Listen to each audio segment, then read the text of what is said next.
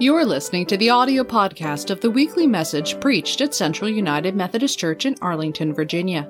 You're invited to worship with us in person on Saturdays at 4:30 p.m. or virtually through Zoom or Facebook on Sundays at 10:30 a.m.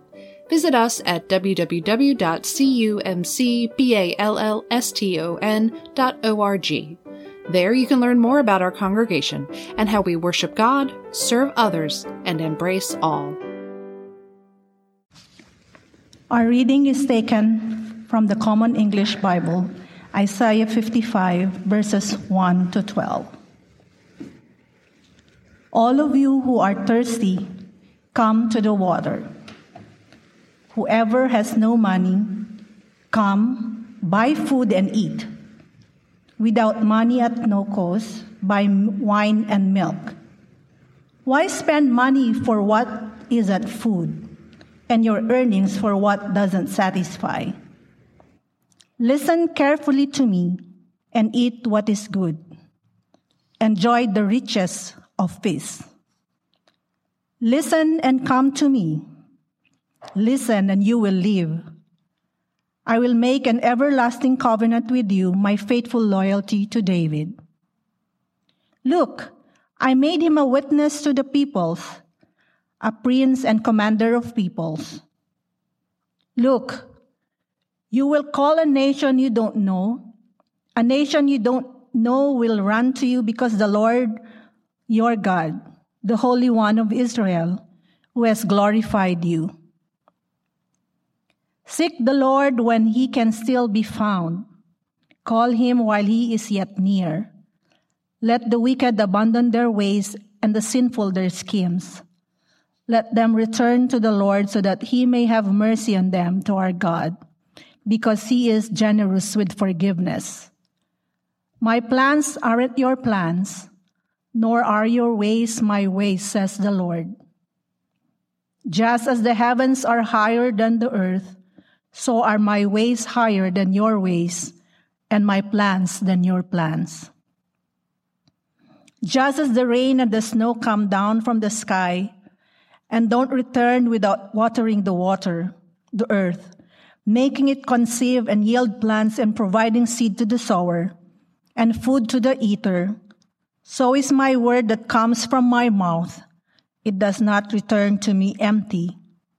Instead, it does what I want and accomplishes what I intend. Yes, you will go out with celebration, and you will be brought back in peace. Even the mountains and the hills will burst into song before you. All the trees of the field will clap their hands. The word of God for the people of God. Thanks be to God. Thank you, Dainty, for reading our scripture this morning. Raindrops on roses and whiskers on kittens. Who knows the next one?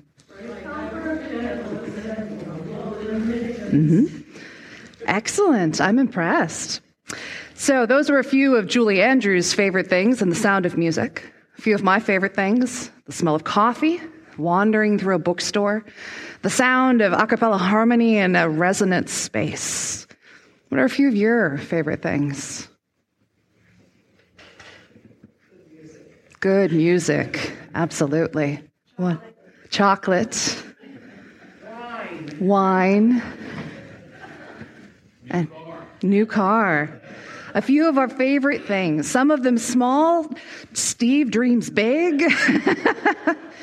But appreciating those things, whether it is an excellent piece of chocolate or it is good music, to savor those moments, to soak up the goodness of a welcoming hug from a friend or a cup of tea with someone you haven't seen in years.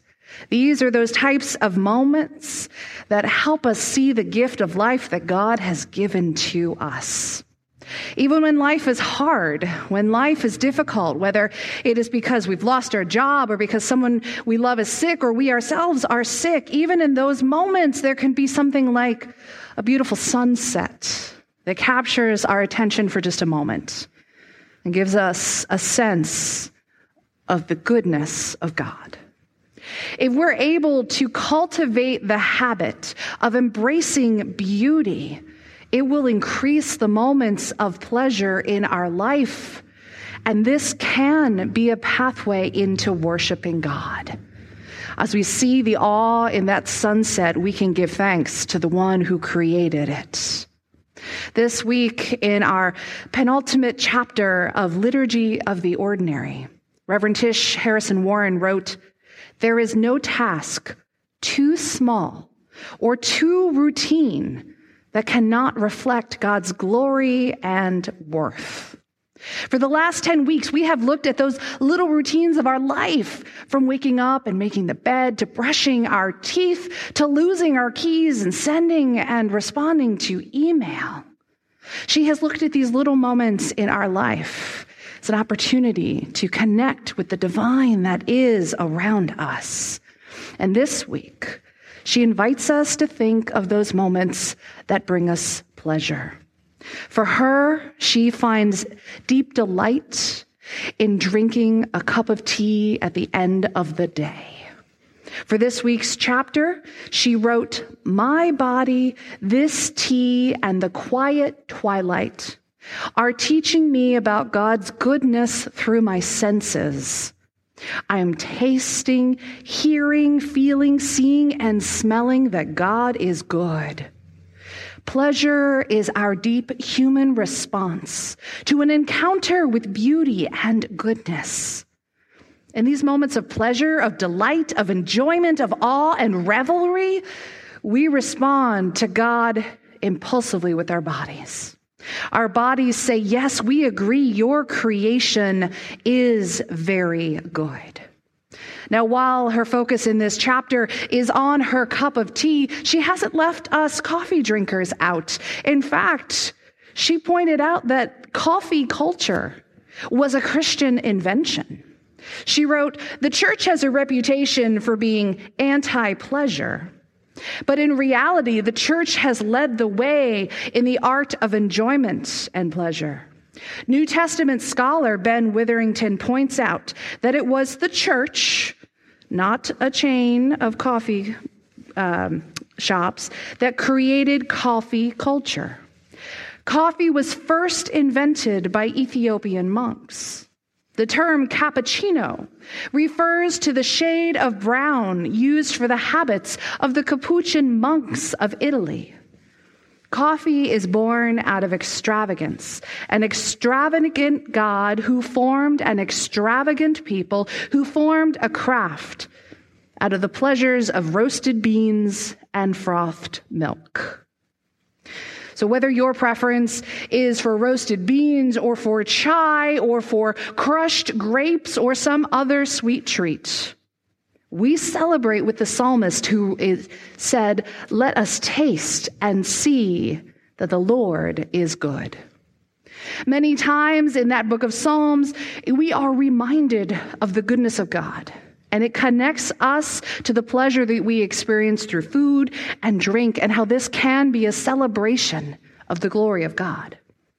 But the church's reputation for being anti-pleasure still lingers.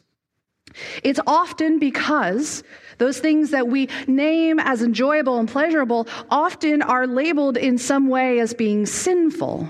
And this happens not because of the teachings of Jesus, but in some part because of the Greek philosopher Plato. He came up with the idea of an abstract realm, spirit, emotion, thought, opposed to a concrete realm, flesh, things that we touch, see, hear, and taste. And for Plato, that Greek philosopher, it was the abstract realm that was supposedly preferable to the concrete realm. This strand of Greek philosophy, the notion of spirit versus flesh, shows up in the writings of St. Paul. In his letter to the church at Galatia, he said to them to live by the Spirit and do not gratify the desires of the flesh.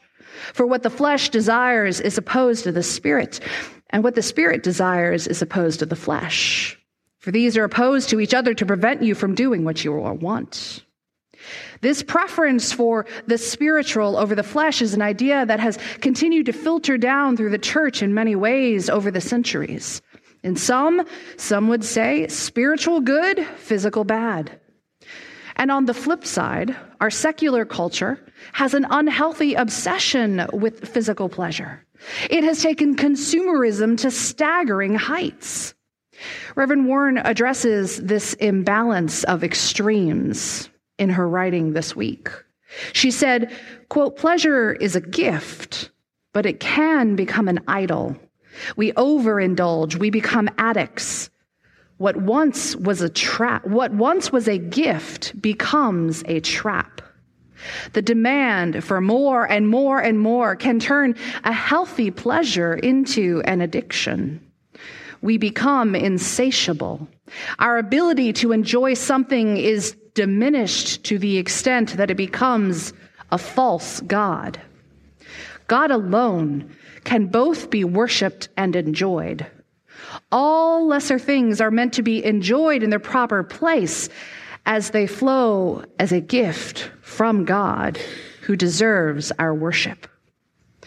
Sometimes, with those false idols, the more we have, the more we want. The more we want, the more we buy. It's like any addiction. The more we indulge, the greater the tolerance we build to that pleasure, and it no longer brings us the same pleasure as it once did. We are forced to indulge more and more and more to seek that same level of pleasure, all to the detriment of our health, our financial health, our physical health, our emotional health, our mental health, even the world's ecological health, the very creation that God declared to be good. It is because God declared creation to be good that we are able to experience God's goodness in the world around us, in all of those favorite things that we named earlier. We hear this echoed in our scripture reading from the prophet Isaiah that Dainty read for us a few moments ago. The prophet Isaiah spoke these words from God to the people of Israel who were in exile from their home. In Isaiah's time, the best and the brightest of their community, the people of Israel, the people who were teachers, religious leaders, artists, scholars, they were stolen from the nation of Israel and taken away to live in exile in Babylon. So they were a people away from home. They were besieged by doubt, unfamiliarity to the land and the language and the customs, to the strangeness of all that was around them, and by helplessness and hopelessness that they would ever return home. They were a people in exile who found themselves fractured from what they knew. People who were caught in a place where they had to make a new life. They felt lost, and they needed a word from God. And so spoke Isaiah, bringing to them the word of God. He said, "All of you who are thirsty, come to the water. Whoever has no money, come, buy food and eat. Without money, at no cost, buy wine and milk. Why spend money for what isn't food, and your earnings for what doesn't satisfy? Listen carefully to me and eat what is good. Enjoy the richest of feasts. Come and listen to me. Listen, and you will live." That last word, if we look at the Hebrew, that word that we heard as live in this translation could also be said revive. So Isaiah is saying, experience true enjoyment, true pleasures in eating and drinking. Find your way back to God, and God will revive you. God will refresh their bodies and their spirits. God will bring new life to their worn and weary souls through the joy, the goodness, and the pleasure of their favorite things. Isaiah says, listen to me, come, listen, and you will live. God can revive our spirits through the ordinary moments of small pleasures in our everyday life.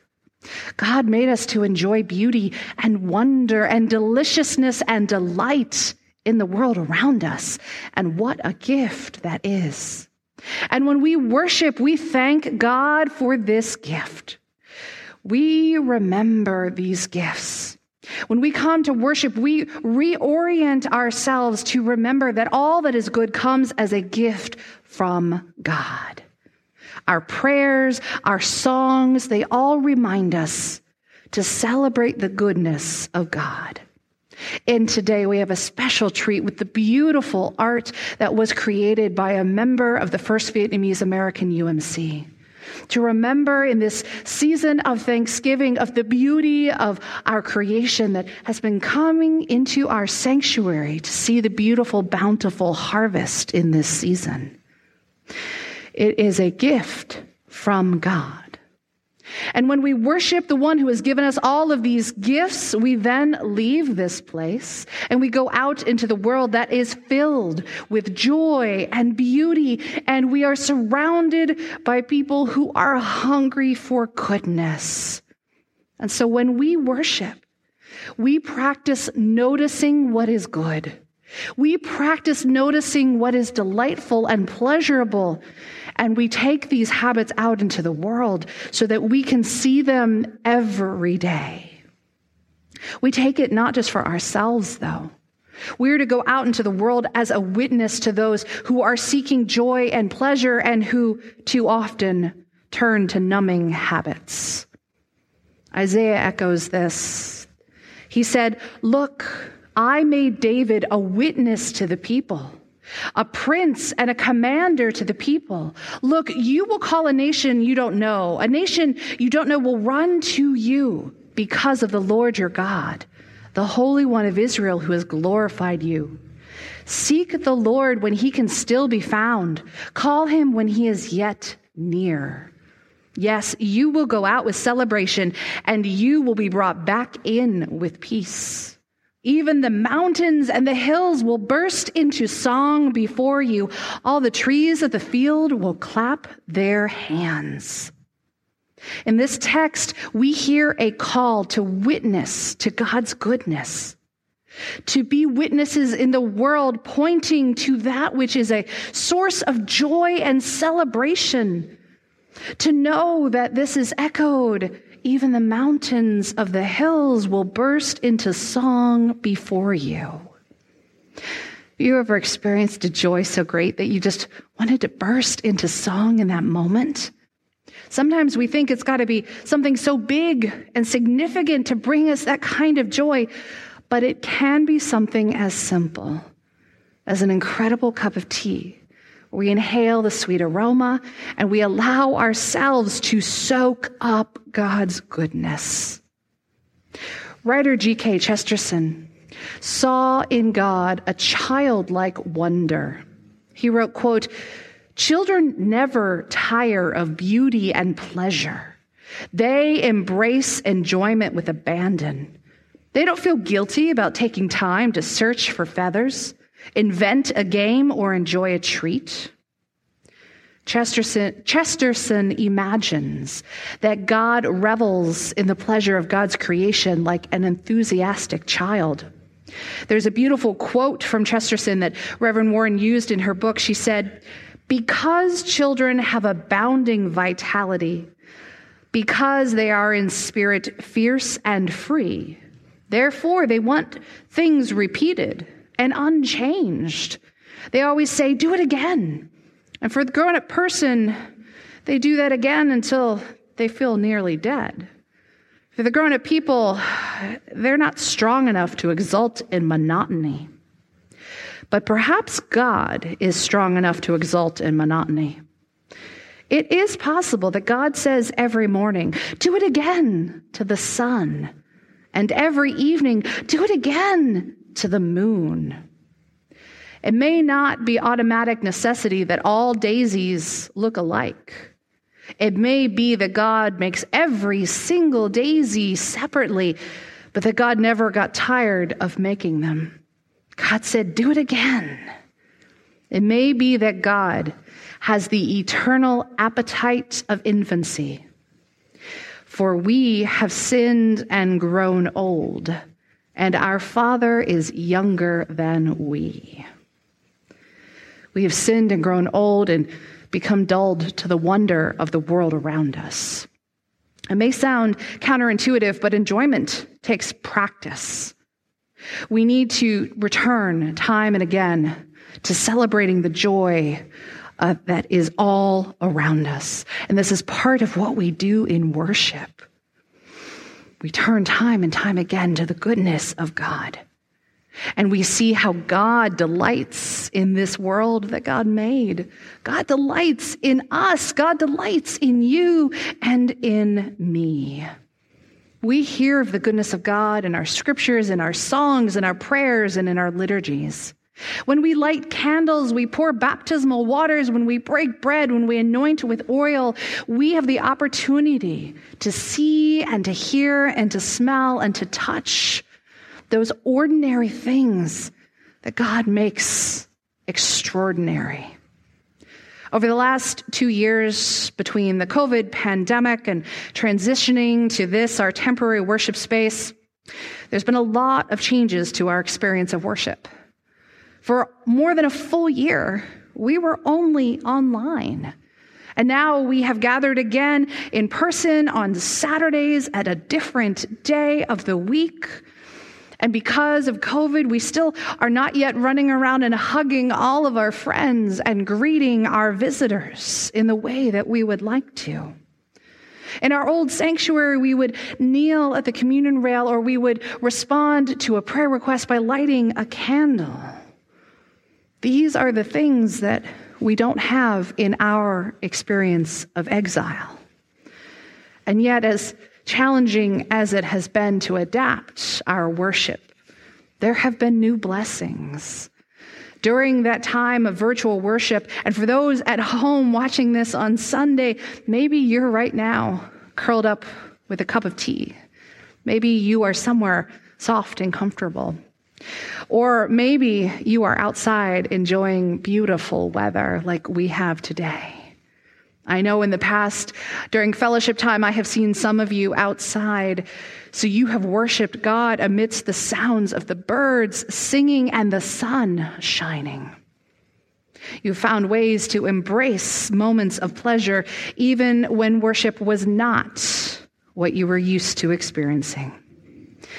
That's part of what worship does for us. It encourages us to find ways to soak up the goodness of God. For us in this room, the goodness of God comes from the gift of the fellowship of the other people. Whatever it is that brings you a moment of joy from your favorite thing, next time you experience it, allow yourself to soak up the goodness of God, because God is good all the time. And all the time, God is good. Amen.